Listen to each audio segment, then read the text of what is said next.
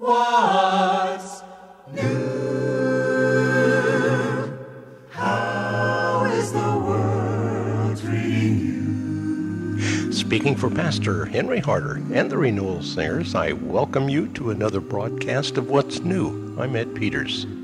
We continue today with our study in the book of Romans. We will be moving on to chapter 1 and looking at the opening verse of this chapter. In this opening chapter, we have the introduction, the missionary motive of the great apostle, the definition of the gospel, and the condition of man in sin, which necessitates the gospel. This chapter furnishes the tempo for the entire epistle. The book of Romans teaches the total depravity of man. Man is irrevocably and hopelessly lost. He must have the righteousness of God since he has none of his own. It is interesting to note that this great document of Christian doctrine, which was addressed to the church at Rome to keep it from heresy, did not accomplish its purpose.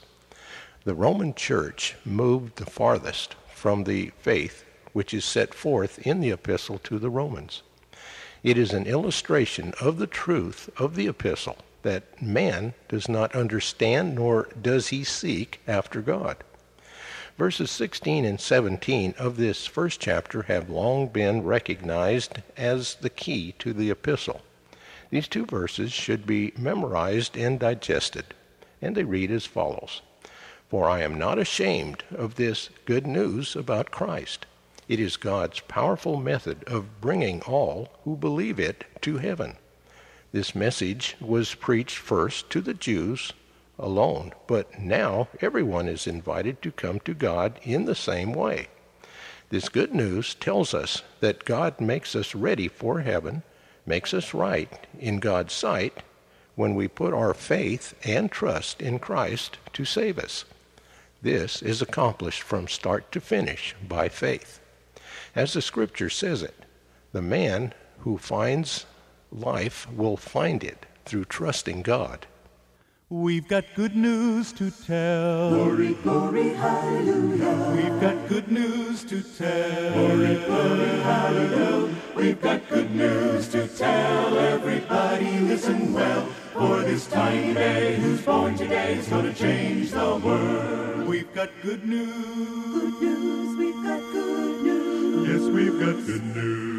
Good news, we've got good news. We've got saw a star shining high in the sky, lighting up the heavens, what a glorious sight. Then all at once there were angels all around, and the night was filled with a joyous sound. We've got good news to tell. Glory, glory, hallelujah. We've got good news to tell. Glory, glory, hallelujah. We've got good news to tell. Everybody listen well. For this tiny baby who's born today is going to change the world. We've got good news. Good news, we've got good news. Yes, we've got good news. Good news, we've got good news. Oh, they came from the fields and the hills far away, just to see the baby asleep on the hay. They were filled with joy when they saw the tiny king, and they all went out with a song to sing. We've got good news to tell. Glory, glory, hallelujah. We've got good news to tell. Glory, glory, hallelujah.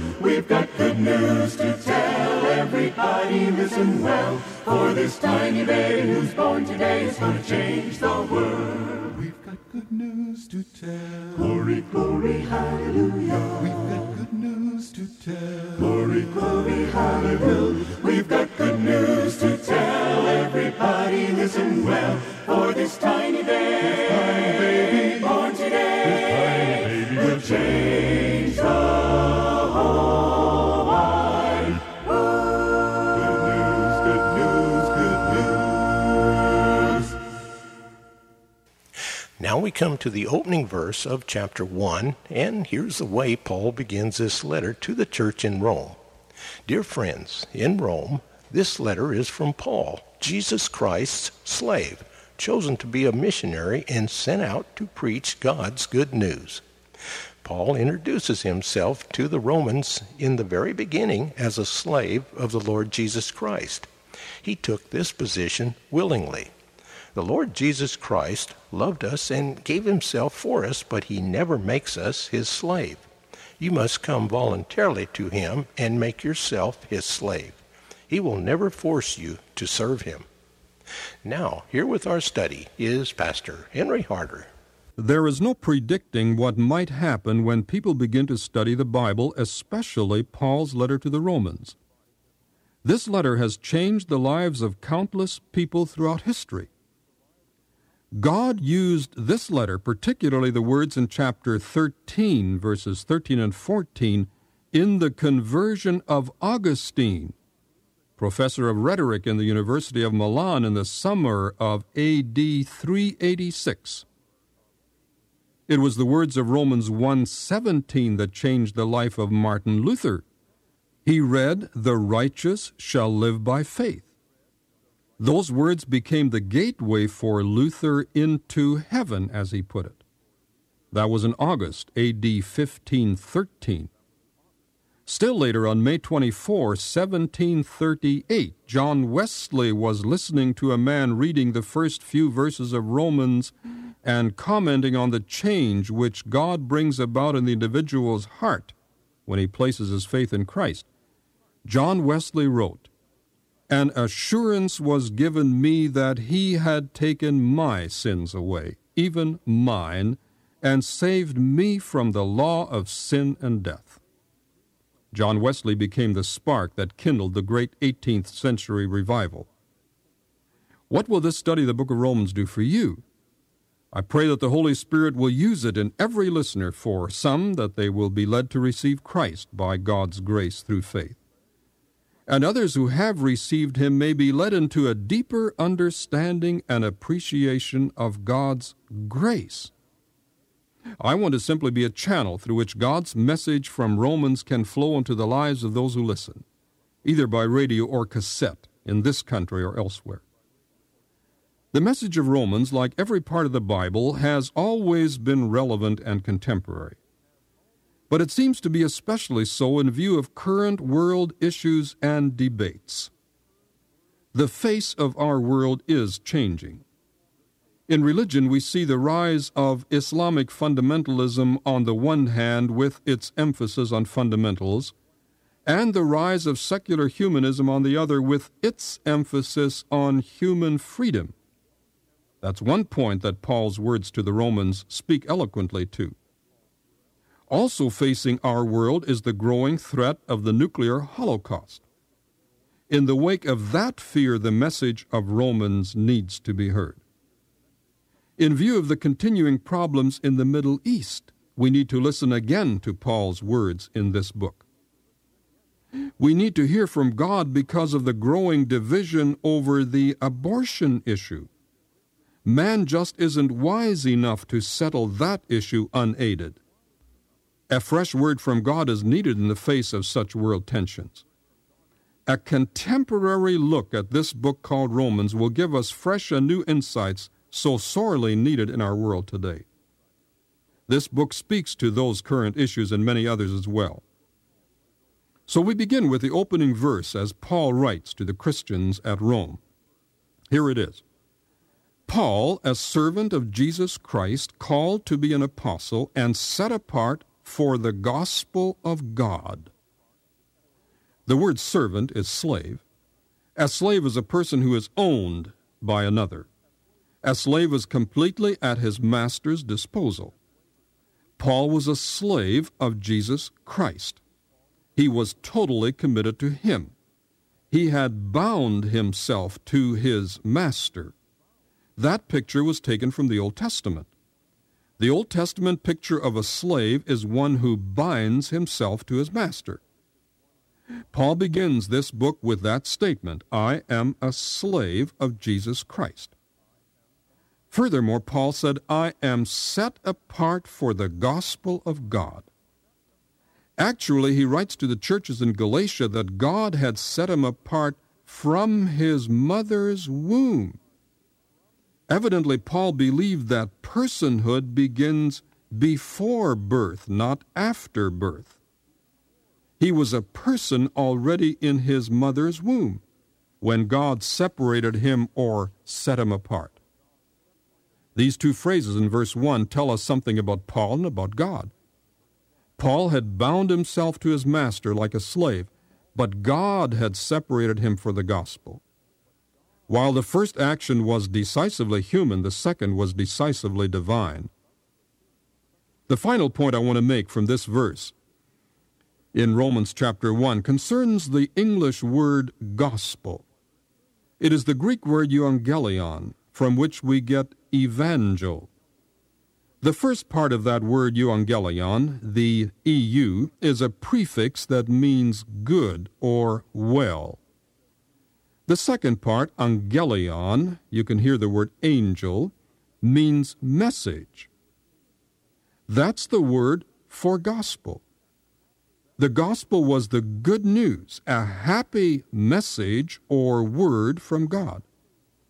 The message for which Paul had been set apart was joyful news. It was the death and resurrection of Jesus Christ. His death was really joyful news because he died in your place and mine. And his resurrection was joyful news because death couldn't hold him. Sin's greatest wage, death, was defeated by Christ, and that guarantees all of us who possess his life by believing in him that same victory. That's a great verse with which to begin this book. Paul, a slave of Jesus Christ, called to be an apostle and set apart for the gospel of God.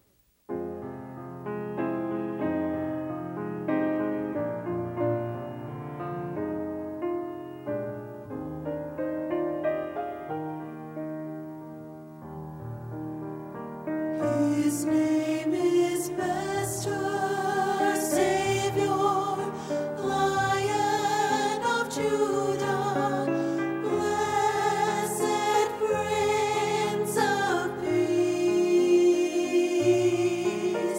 Shepherd, Fortress, Rock of Salvation, Lamb of God is He. Son of David, King of the ages, eternal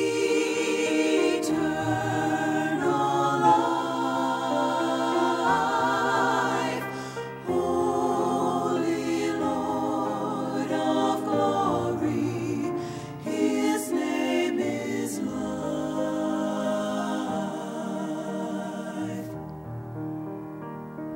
His name is Master, Savior, Lion of Judah, blessed Prince of Peace, Shepherd, Fortress, Rock of Salvation, Lamb of God is He. Son of David, King of the ages, eternal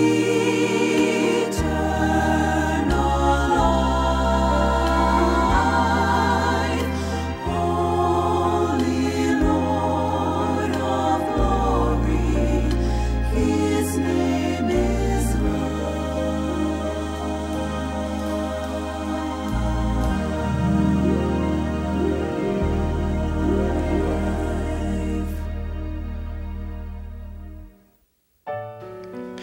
What's New is a radio production of Creative Encounters. Our mailing address is Post Office Box 848, Shafter, California, 93263, USA.